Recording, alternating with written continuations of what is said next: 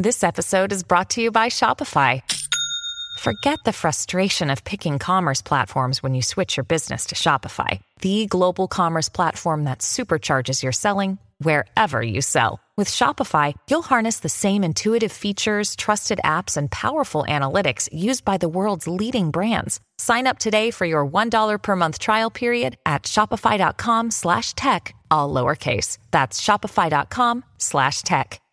This is episode 153, part 1, folks. And I hope you all had a wonderful Hallmark holiday, Valentine's Day. What the heck? I know it's a Hallmark holiday. I understand that. Every holiday has been turned into a Hallmark holiday. Plus, every day should be Valentine's Day at your home. But last night, as I mentioned yesterday in episode 152, which was a jam-packed show, by the way, we finished up smart villages over in Europe. I got into some of the technology they're using to build the smart cities. I talked about the front-facing portals that the citizens that live within the smart districts are supposed to be able to have access to streamline their experience dealing with the criminals in the government who shake them down and extort money from them constantly. And that stuff doesn't work. So I gave you my thoughts on that. And it really just boils down to three things, folks. All right. Either one, it's one giant grift, which I don't believe, because the technology like the smart poles are real. They actually work. They are installing all of this stuff. So either one, it's a giant grift, which I just don't believe that. Number two, they're building the Prison Planet technology, installing it, putting up the infrastructure with no intention of ever allowing the citizens to actually interact with the government, right? So they're not going to give them the front-facing portal. That's just part of the propaganda campaign, the adoption campaign, to trick folks into accepting this so-called e-government, this smart infrastructure, so they could build it, but then you're not going to interact with it because it's all designed to police you, to control you, to have power over you. Right? Or three, they're going to bring in one of the big companies, one of the big players, Google, Amazon, Facebook, Microsoft, Oracle, IBM, one of these guys. And they're going to end up having an out-of-the-box solution for the smart cities, smart villages, smart districts, 15-minute zones. And they will have an out-of-the-box solution for the app. And then, therefore, your interaction with your so-called local government will really be managed by one of the big tech players, one of the big technocracy contractors. Or it could be a combination of all three. But that's where I am with that. Until somebody shows me a working application that allows one to seamlessly interact with all of the data sensors and all of these e-government departments, et cetera, that actually works, I just don't buy it. And I know that these cities cannot afford to actually build an application like that from the ground up and to connect it into all 20, 40, 60, 100 third-party vendors that they're doing business with for the data sensors, the facial scan cameras, the license plate cameras, the pollution sensors, the in and out sound that comes out of the smart phone. An independent project built from the ground up, it just can't be done. They would need too many people, and it would cost too much money. They wouldn't be able to even put that in the budget. So I showed you, it cost over $2 billion to build the Obamacare Affordable Care Act website. So how is a small city like Coral Gables with less than 75,000 people going to be able to do that? So it was a jam-packed show. And then I went and I cooked Maggie lobster, scallops. I got some shrimp, boiled up some shrimp, put it in the refrigerator, chilled it, made a homemade cocktail sauce. I made some broccoli with bacon and shaved sharp cheddar off a block, real nice sharp cheddar. It was good. And then I took some of my homemade bread, turned that into a garlic bread. So we had a great time. And Willie G actually slept through dinner. We begged him, please sleep through dinner. Let us have a wonderful dinner. So we were able to do that. And then he woke up. So we ate chocolate-covered strawberries that Maggie made with some chocolate mousse from Costco, actually. and a strawberry mochi. You ever have mochi? It's like a Japanese ice cream wrapped with like a tapioca wrap on it. It was good. It was fun. Fun Hallmark holiday, folks. And for you ladies out there, I hope your men treated you well. If not, break out the bullwhip and tell them I'm going to whip you into shape. And they might like that, folks. That might get him to up his game. Maybe that's what he's waiting for. So I hope everyone had a great Valentine's Day. And now what we're going to do here on episode 153, this is going to be jam-packed. I have so much information. I don't even know where we're going. I had the show laid out, and then I said, wait a second. I'm missing a big chunk. I've got to explain some additional stuff. So I just did some research here because we're going to work our way into Chat GPT, which is the talk of the town, especially on Twitter over the last couple of weeks. Everyone's been playing around with it. I opened an account over OpenAI. They control Chat GPT. So we're going to go into the background of OpenAI for those of you that don't know. I've talked a little bit about it here on the Dustin Gold Standard, but that might have been 100 episodes ago. So I'm going to explain OpenAI. We're going to get into the founders of that, the partners, the investors. We're going to talk about some of the joint projects that OpenAI has right now, how they got into Chat GPT. We're going to look at Google's competitor, and we're going to break down the technology for you, and I'm going to explain where they want to go, sentient AI. And then we're going to talk about generative AI, all right, which is what they're doing now. And we're going to talk about what drives these chatbots like Chat GPT, natural language processing, semantic search. Those are some things I know about because I've worked on some projects with those pieces of technology years ago. And as far as I could see, Chat GPT just looks like a more advanced version of that. So I'll get into some stories and explain my experience. I mentioned some of them here on the show over the last couple of episodes, but I really want to break that down and give you a solid understanding of how I see the technology. Is it a LARP? Is it real? Can it become more intelligent than humans? And as of right now, I don't think it's necessarily intelligent. I look at this stuff as advanced search. And I'll explain that to you. But as far as being intelligent, I don't see it as intelligent. You have to remember, these chatbots, like when you're typing a question into Chat GPT, and don't worry, we're going to do a demo. We're going to walk through it. We're going to look at the alter ego, supposedly, of Chat GPT called Dan. We're going to get into all this stuff, and I'm going to show you. When you type in the box, just like you would with Google, and you ask Chat GPT a question, and it could be the same if you did it through your voice.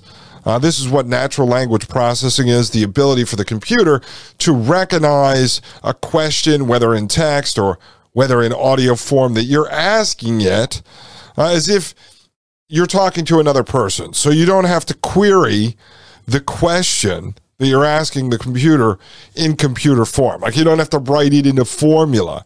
The computer's able to understand when you go, yo, Siri, or yo, Alexa, yo, what's 2 plus 2?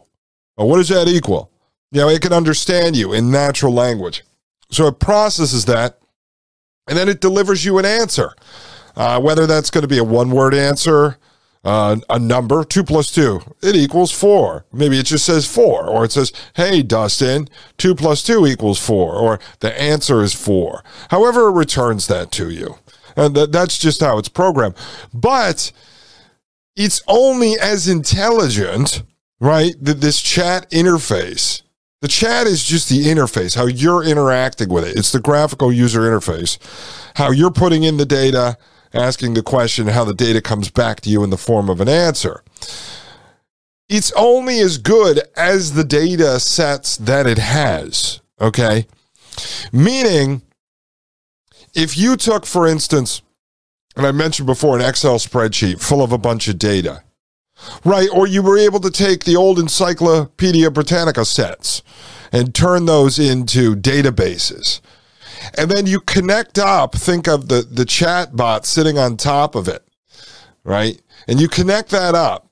So you ask it a question, it converts that into computer language. It then goes and digs down inside the digital version of this encyclopedia, and it pulls out the answer for you and is able to deliver that in the form of text, written word, or audio if you're talking to an Alexa. Well, the answer that it's giving you is only as good as the data that it has, the data that was input by humans, right? Everything that we have in an encyclopedia was written by a human at some point based on either research or their own experience, or the research they did came from someone else's real-world experience at some point. When someone wrote, "What is a zebra?" and they have information on a zebra. So if the information in the data set is wrong, right, then the answer that ChatGPT gives you is wrong, meaning that ChatGPT is not intelligent. Now, they'll tell you the more data it has access to, they call this big data, the more accurate the answer is going to be, because it can pull data from 15 different sources and then create its own answer. Well, the data sets keep getting bigger and bigger and bigger because everything that we humans are contributing to the internet, right, to the data that's being stored. This would be everything from our own Google searches, our social media posts, our social media interactions, our text message interactions, photos we upload, videos we upload, audio that's being recorded by us, like my podcast, or when it's spying on you, through your phone, all the TV that you watch, all the phone calls you have, every time you're walking around outside and being picked up by the so-called data sensors everywhere and the facial scan cameras and all this other stuff. It's all being tracked and then creating a giant database that then is allowing something like ChatGPT, this interface, to tap into more data. And therefore, they claim that combination of data, that collection of data, this encyclopedia that keeps getting bigger and bigger and bigger and bigger, that ChatGPT could then deliver the best possible result, the best possible answer to the question that you are asking it. I hope you understand that. All right, it's actually not as complex as they would want you to believe. For the layman out there, for folks that don't know anything about technology whatsoever, which I would believe would be the vast majority of folks. Now, don't get me wrong. In the world we live in today, you'll say, well, my 2-year-old is so smart. He could pick up a tablet. He knows how to push the buttons. He knows how to play games. He can program a video game. He's so much smarter than me. Yes, people are becoming more familiar with the front-facing consumer technology, but not necessarily how it works behind the scenes. And sometimes we have to pull this curtain back and reveal the wizard, right? And show you what the wizard is, how this stuff works. Instead of just sitting there and going, wow, this is amazing. You type in a question and it gives me an answer. And I just believe it's right because AI has been branded as super intelligent. It's going to be more intelligent than humans. Maybe it already is. And then everyone just accepts the answer. It's like seeing the big face of the Wizard of Oz up on the curtain, with the smoke coming up. And he goes, I am the all-powerful Oz. 2 + 2 is 5. Oh, my God. Oz said 2 + 2 is 5. Therefore, it must be so. And then you pull back the curtain, and it's a wrinkled-up old man there who's just laughing his butt off because he told you 2 + 2 is 5, and now you believe it. And so I partially believe that this is part of the game that's going on. That the technocrats, the transhumanists, these psychopathic, power-hungry freaks are trying to brand artificial intelligence, one, as intelligence, which I don't believe it is, and two, that it is smarter than humans or will be smarter than humans. And as I said, if they could dummy down humanity, if they could lower everyone's IQ through, I don't know, propaganda, public indoctrination center, school system garbage, needles they stick inside you, GMO food, poisonous big pharma, chemicals in the air, in the water, in the soil, then I think they can lower our IQ and we will be so dumb that an old 1982 computer will be smarter than the average human. Maybe not more intelligent, but smarter. So we're going to break all that down for you. But what we need to do first, because I was about to start jumping right into OpenAI and showing you ChatGPT, and I said, you know what? I want to go back and show people just how big the internet is, how this operates, because this is all going to tie into where are they storing all the data from all the sensors in the smart cities? Where is all this going? How are they going to do it? How are they going to process all the data? How much information are they storing? How much acreage do they need to build out all the server farms to store all this? All the hard drives they need, all the processing power, all the energy, all the electricity, all the water cooling systems. How big is this? Who controls all this? Where is it all going? Every day we are creating more and more data. Let me explain this to you in as simple terms as possible. It's going to be difficult. I'm going to break it all down, and I'm not going to be able to fill in all the blanks. But I want to show you this first before we get into ChatGPT, so you have a solid understanding of really how the internet works and how much data there actually is. All right, ladies and gentlemen, I'll be right back. This is Dustin Gold with the Dustin Gold Standard right here on Paine.tv/gold. You're listening to the Dustin Gold Standard on Paine.tv. Join the discussion at Paine.tv/gold. You're listening to the Dustin Gold Standard on Paine.tv. Ladies and gentlemen, welcome back to the Dustin Gold Standard. My name is Dustin Gold, and you are listening to Paine.tv/gold. All right, ladies and gentlemen, we're going to do a bit of bouncing around during this show because there's just so much information, and presenting it all necessarily in order is going to be kind of difficult. So I'm going to go through sort of piece by piece.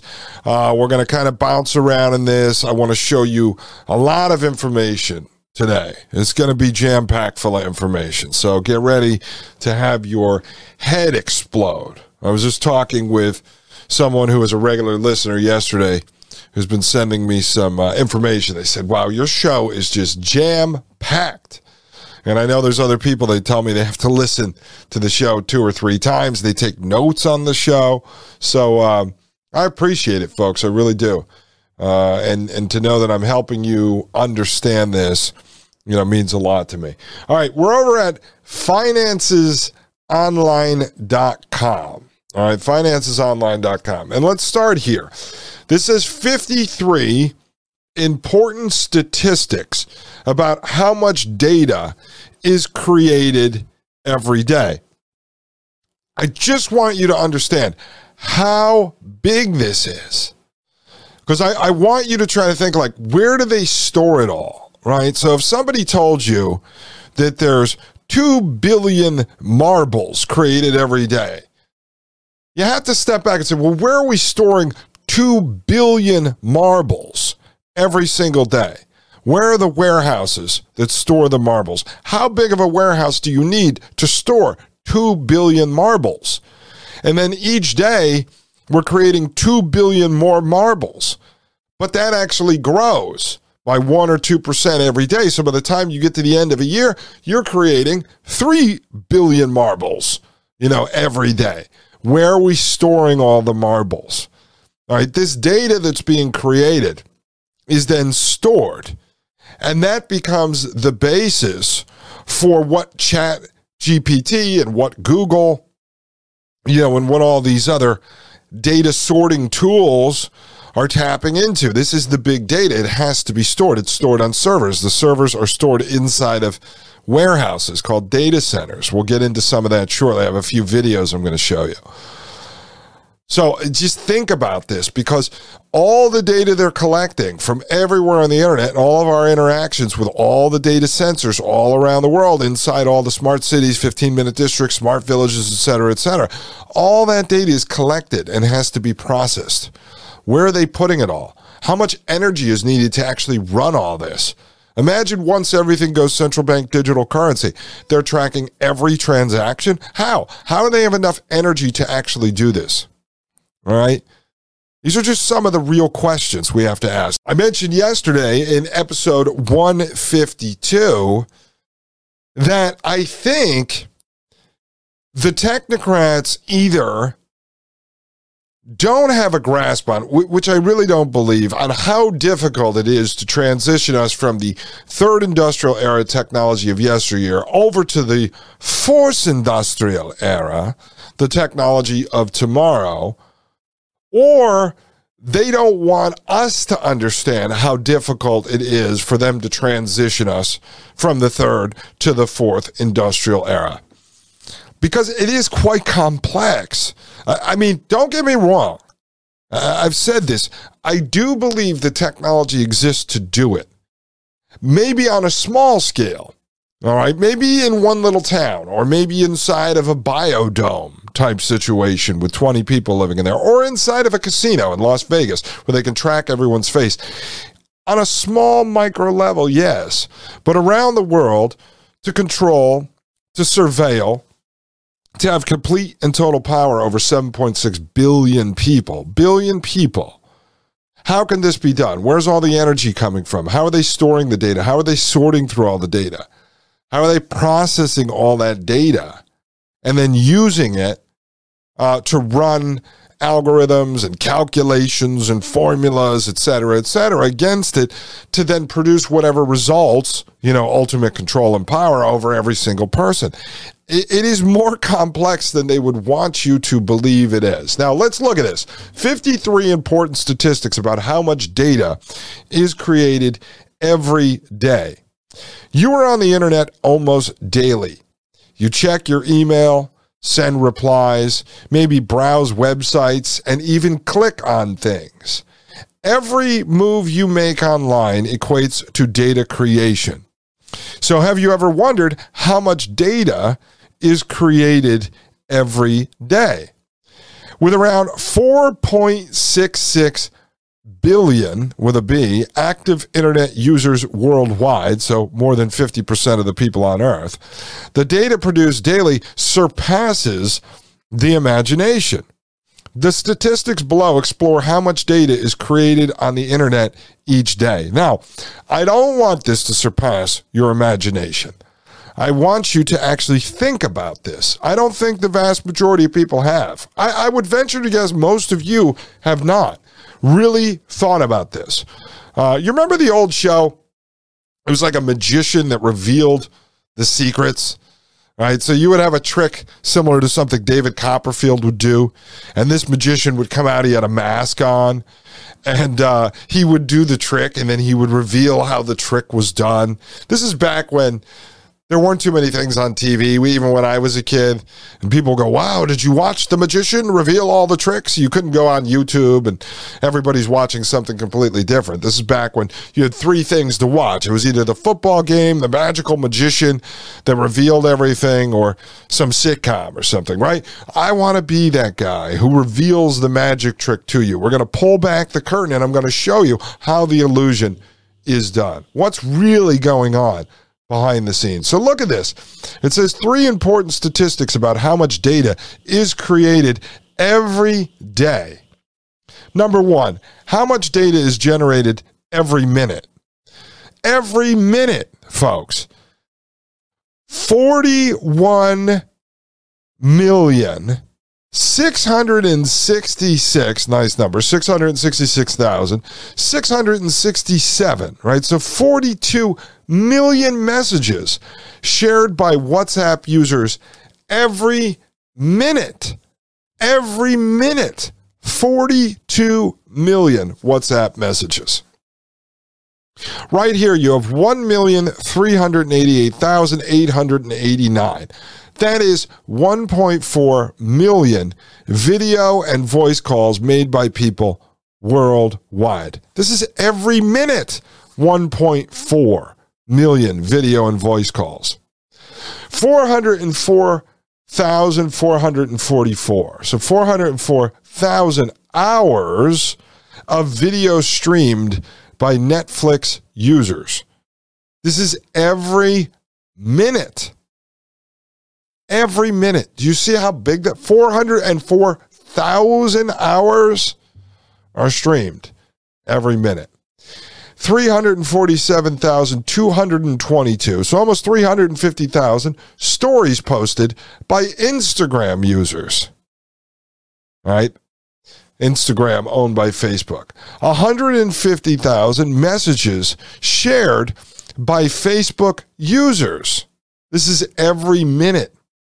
And 147,000 photos shared by Facebook users. All right, this is just data generated every minute from a few different sources. You see how huge that is? Now, that has to be stored somewhere. The message you're sending is stored. What you're sending is stored. The text that you're sending or the photo or the video you're uploading is stored. It's all stored. Where? Where is this going? Where are all these marbles being housed? Number 2, it says estimated data consumption from 2021 to 2024. All right. This is 2021. You have 74 zettabytes. And then by 2024, 149 zettabytes, right? This is data consumption. So you have it doubling in 3 years from 2021 to 2024. A zettabyte, folks. You want to know what it is? Let's see. A zettabyte. Let's look up zettabyte real quick for you folks. Because I don't even know. This is so big. A zettabyte. All right. Of course. A zeta, let's see. Z-E-T-A-B-Y-T-E. A zettabyte. And a zettabyte is a measure of digital storage capacity. A zettabyte is read as the 2 to the 70th power bytes. It is equal to 1,000 exabytes, 1 billion terabytes, or 1 trillion gigabytes. Simply, it would mean 1 billion 1 terabyte hard drives would be needed to store 1 zettabyte. So, this hard drive right here, I'm holding in my hand for those of you at pain.tv/gold. This is a 1 terabyte drive, right? 1 billion of these things. 1 billion with a B of these is a zettabyte. So, 150 billion of these is the amount of data consumption in 2024. So 150 billion of these drives. That's 1 year's worth of data consumption. Now just imagine, where is all that being stored? Where are the warehouses that store all of those marbles? All right, number 3, data growth in 2021.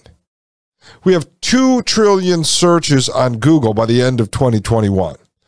1.134 trillion megabytes volume of data created every day. So 1.134 trillion megabytes. That has to be stored somewhere.